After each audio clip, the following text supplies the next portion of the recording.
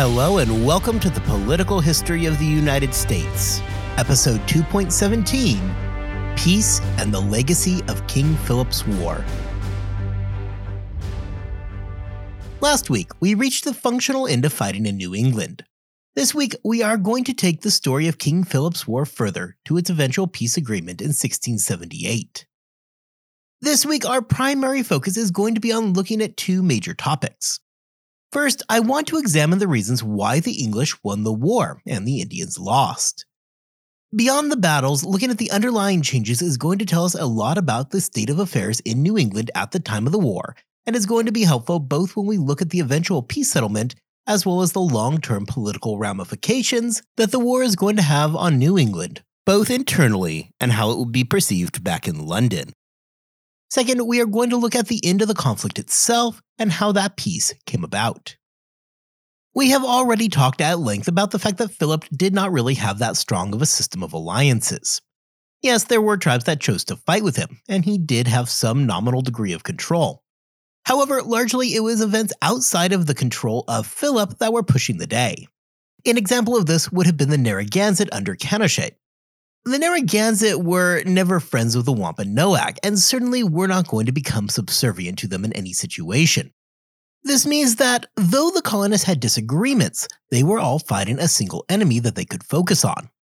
Philip had to deal not only with the English threat, but was also forced to address problems from his more traditional rivals. There is no better example of this than the events that took place in February of 1676. Philip had spent the last several months riding out the winter and preparing fresh for a new spring campaign. With New England being a dangerous place to make camp, Philip and his warriors pulled back to upstate New York, just north of Albany, where he decided to settle down for the winter. The plan for Philip was to recuperate from the successful 1675 campaign season by using his leverage to get more weapons and men to fight with him. By all accounts, all seemed to be going well for Philip on both fronts. Not only had he gathered more weapons, but had apparently amassed an army of 2,100 men to start what he had hoped would be a strong spring campaign.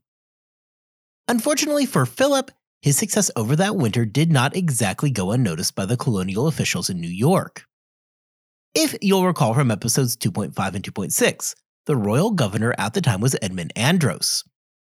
Andros was, understandably, concerned about the developing situation. Andros had previously been right on the outside of this conflict during the early attempts by Rhode Island to negotiate a peace. Andros was seen by New England in general as somebody who could well represent their needs at a potential peace conference. This conference would ultimately never take place, however, as the situation in Rhode Island became too tenuous and the colony was drawn into the war. However, knowing that the English were going to be looking at him to try to broker a deal in the early peace talks, it follows that Andros probably continued to closely follow developments in New England. For Andros, there was a twofold need to keep close tabs on the conflict. The first is obvious. Andros is in New York, and that is not that far away from New England. Should the conflict grow, there was real concern that New York could end up becoming a front in the war. While these concerns were primarily occurring in 1675, a year later in 1676, these fears are going to become a bit more justified.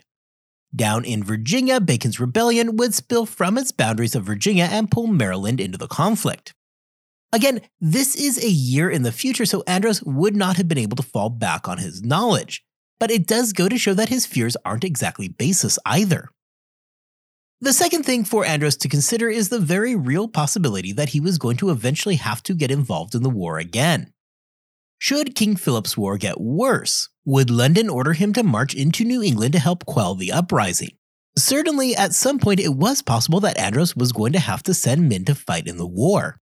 Beyond that, however, for Andros personally, it wasn't at all out of the question that he would at some point be called on to negotiate a peace. We just discussed the fact that he was tabbed for just such a job in June of 1675.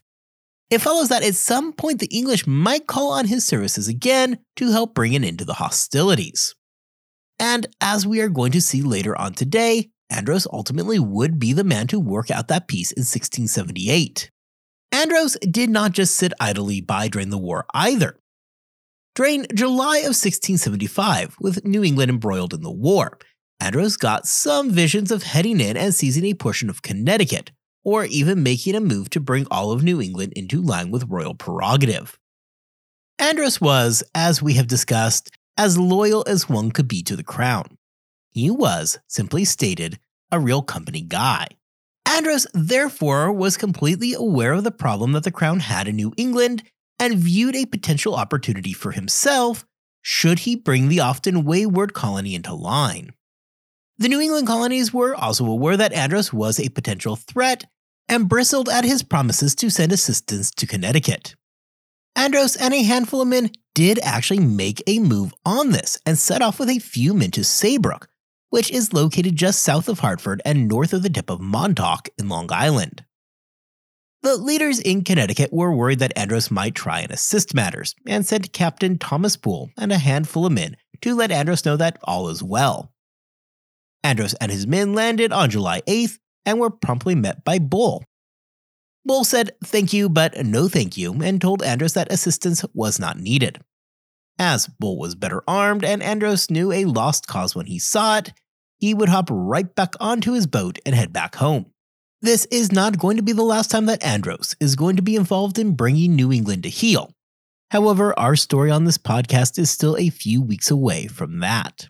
However, this seemingly minor event is something that I encourage you to tuck away in the back of your mind. It is going to come up again in the future. In the winter of 1676, therefore, when Andros got word that not only was Philip inside his colony, but there were 2,100 men ready to fight, he would have had a very real fear that New York was about to be pulled into the war. Andros had absolutely no interest in allowing Philip to walk around his colony with an army unmolested. With that being said, however, Andros did have a few problems on his hands. First, even though he had an enemy force in his territory, Andros was super anxious about going to war with Philip. As we discussed in our episodes on New York, the population of the colony was still fairly small in the 1670s. Andros didn't really have the manpower to form a formidable fighting force. Plus, wars were expensive, destroyed infrastructure, and generally threatened the stability of a colony. None of this was really sounding like a fun day for Edmund Andros. Andros, however, not to be deterred, settled on another option. Instead of doing the fighting, he could simply find somebody who would do the dirty work for him. In this mode, Andros decided to use the Mohawk tribe. The Mohawks were no friends to the Wampanoag and certainly were not going to be at risk of joining the fight for Philip. The Mohawks saw this as an advantage to attack a long-standing enemy. Beyond that, Andros had agreed to arm the Mohawks for the attack. For the Mohawk tribe, this was a win-win situation. They got new weapons, and they got to attack one of their enemies. The attack itself came as an ambush, and a particularly brutal one at that. Occurring in late February of 1676, the attack left hundreds dead. The estimates say that Philip personally had about 500 men with him, and that only 40 were left following the ambush. Other reports have the numbers larger, with a large number of Philip's followers being scattered. While I suspect that these numbers might be a bit inflated, it does not change the fact that Philip had been dealt a devastating blow.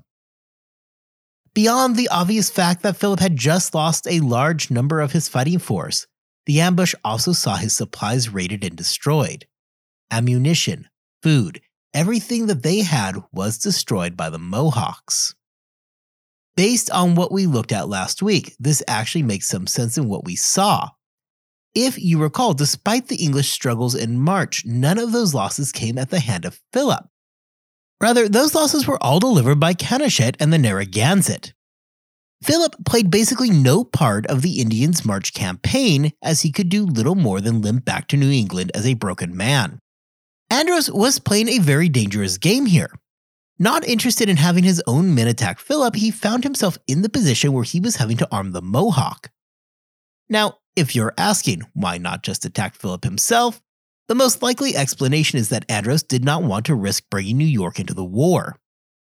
Should he attack with his Englishmen, it is going to be a very difficult thing for it not to be seen as an immediate declaration of war against Philip, hence dragging New York into a war that Andros did not want. The Mohawks and the Algonquian, which the Wampanoag were a part of, had been longtime rivals. The Mohawks hated the Wampanoags' guts, and they were more than happy to deliver a fatal blow against their longtime rival. The dangerous part for Andros is one of those lessons of all history that just keeps on giving. Whenever you supply weapons to a third party, you need to make very sure that those weapons aren't going to be used later on you. In this case, it will all work out for Andros. However, it was a risk that he took nonetheless.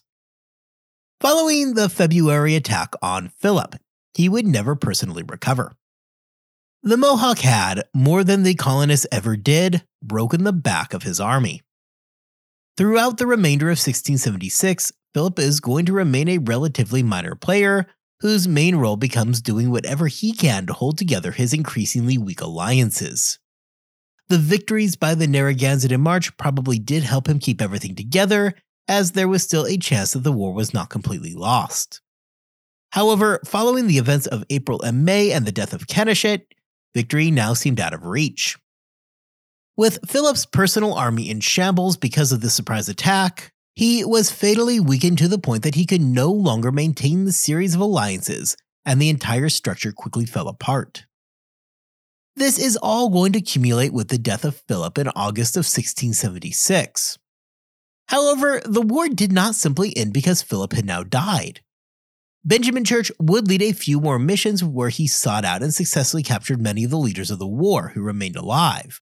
And by the end of the summer of 1676, the war in Massachusetts, Connecticut, and Rhode Island was over. For them, the rebuilding process could finally begin after a brutal war. For these colonies, there had been far more destruction and death than anybody could have ever predicted. The colonists had won the war. However, doing that had come at a very steep price. Two major questions remained, however, as we head into the fall of 1676. The first question is what to do with all the captured Indians that the English now had in their custody. The second problem was to address the fact that, despite both Philip being dead and the defeat of the Narragansett, the war was not actually over. For Massachusetts, Connecticut, and Rhode Island, the war was indeed over. However, up in Maine, hostilities remained and would continue to flare up until the peace agreement of 1678, which would officially close all theaters of King Philip's War. So, first, we are going to look at what happened to all the English captives, before we turn back to bring King Philip's War to its official conclusion. To say that the colonists' treatment of the Indians following the war was poor is an understatement.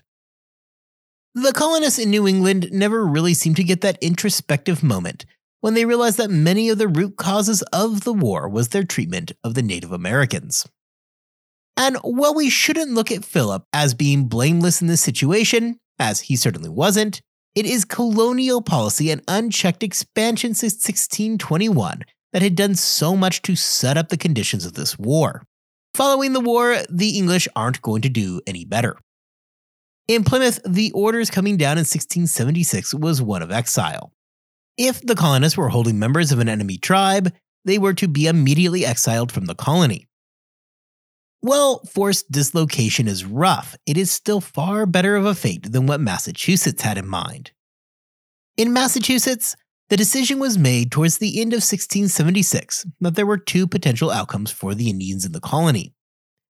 If an Indian had been responsible for the death of a colonist, then their penalty was affixed at death. For everybody else, they would be sold into slavery. We had discussed previously that there were several Indians that had remained allied with the English. In fact, it was John Alderman, a praying Indian, who had personally killed Philip. Their reward for an alliance with the winning side was a forced relocation to specialized towns. Many of them, however, simply would get lumped in with everybody else, and they found themselves being sold off into bondage. Even outside of Massachusetts itself, many of these friendly tribes who had fought with the English still saw their lands reduced and restrictions put upon them. Simply put, if you were an Indian and you fought on the winning side, the best you could realistically hope for was a reduction in your land. If you were on the losing side, slavery and death were your new reality. The Narragansett were in a bad place following the end of the war. The English ambush of the Narragansett had been devastating. So many of their people had died that the tribe would never fully recover. The English would seize nearly all of their lands and reduce them to a small holding in Rhode Island. Finally, for the Wampanoag, the tribe that had been so instrumental in the early years of Plymouth, and the tribe that had been at the center of this war, saw their lands also substantially reduced. Those not killed or sold into slavery would be under constant surveillance, and over the next century would largely begin to simply assimilate into the English culture in Rhode Island. Though little would ever be done to restore their lands, back in London there was more than a little bit of shock at the incredibly harsh treatment that the colonists imposed on the Indians in New England. King Philip's War was already unpopular in London. The harsh settlements following the war and the poor treatment of the Indians did nothing to make the home islands feel better about New England's place in the empire, something that we are going to be discussing in a lot more depth here just a few weeks from now. And while the war was over in many of the colonies in the South, the final thing that we are going to look at this week is that last group of Indians up in Maine who would maintain hostilities until 1678, when the final peace was agreed upon, officially ending the war. As we have discussed before, King Philip's War was diffuse in nature. Just because we refer to it as King Philip's War, and he is certainly the most well-known figure, his system of alliances was just never that strong. More realistically, what occurred was a general Indian uprising in the region, with Philip at the middle of a loose confederation. This means, however, that when the war in the South ended following Philip's death, not everybody just went home and quit fighting. It did, for the tribes in the southern part of New England, make sense to bail out on the war during the early summer months of 1676. None of them had the forces necessary to really fight anymore, and the condition on the ground was rapidly deteriorating. However, up in Maine, that really was not the case. Maine at this point was far more sparsely populated than what we think of throughout the rest of New England, and it had generally been spared the worst of King Philip's War. However, to say that it had been spared the worst of the war is not to say that the war did not reach up there. The first engagements in Maine followed just a few months following the events at Swansea. Just as really was the case for the rest of New England, the most common type of attack was a quick ambush-style hit-and-run. The fighting in Maine was largely carried out by the Abenaki tribe, who lived up in the region. Again, much as we see elsewhere, they would often attack a house or two, kill a few English, cause general havoc, and then burn the houses and the crops before retreating back into the safety of the forest. The most notable battle to occur in Maine took place at the small trading post known as Aroostook.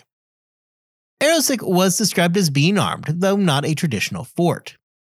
Either way, it was seen as something of a safe haven for the English in the region. The Abenaki tribe, however, had other ideas.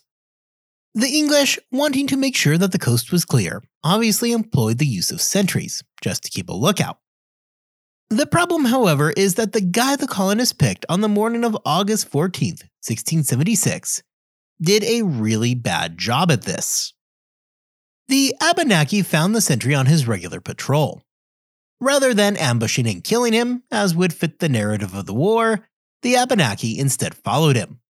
They followed him around on his patrol, and then they literally walked into the trading post behind the apparently oblivious sentry. Evidence suggests that nobody locked or even closed the door behind the sentry, as the Abenaki warriors strolled right into the trading post. I don't care how great your fortification is, if you forget to lock the front door and the enemy just walks right on in, you are probably not going to have a very good day. The colonists inside, indeed, had a very bad day. Once inside the post, the Abenaki attacked, killing several of the colonists inside. While numerous men would escape out windows, it was clearly a bad look for the colonists, who had just lost the closest thing that they had to a fort. The Abenaki were never going to be able to hold the trading post, nor did they make any attempt to. Within a few months, the English were back in control of the post, though it was unquestionably a humiliating loss. While the war in Maine would never really reach the same fever pitch that it did down in the South, it would also drag on for significantly longer. As the war did drag on in the North, Edmund Andros again saw the situation to his benefit. he observed that the war was still going on in Maine and decided that he would try to salvage an eventual partnership by offering asylum to the Indians fighting up there. Andros likely viewed the Abenaki as being a potentially powerful ally once the war ended, and saw an opportunity to grab a trading advantage over New England. Seeing how New England had begun to deal with the Indians that they had captured, whether hostile or not, many tribes took Andros's deal and made their way to New York, a move that did little to endear him to the Massachusetts officials.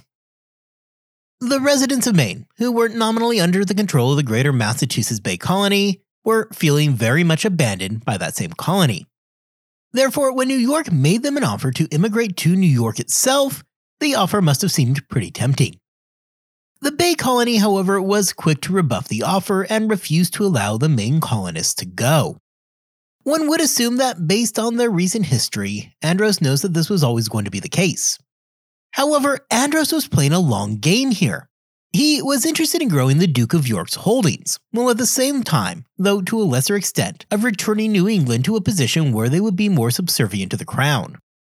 While offering passage to the displaced residents of Maine might seem innocent enough, Andros was likely trying to drive a wedge between the New England colonies in the hopes that they should separate off to the New York colony.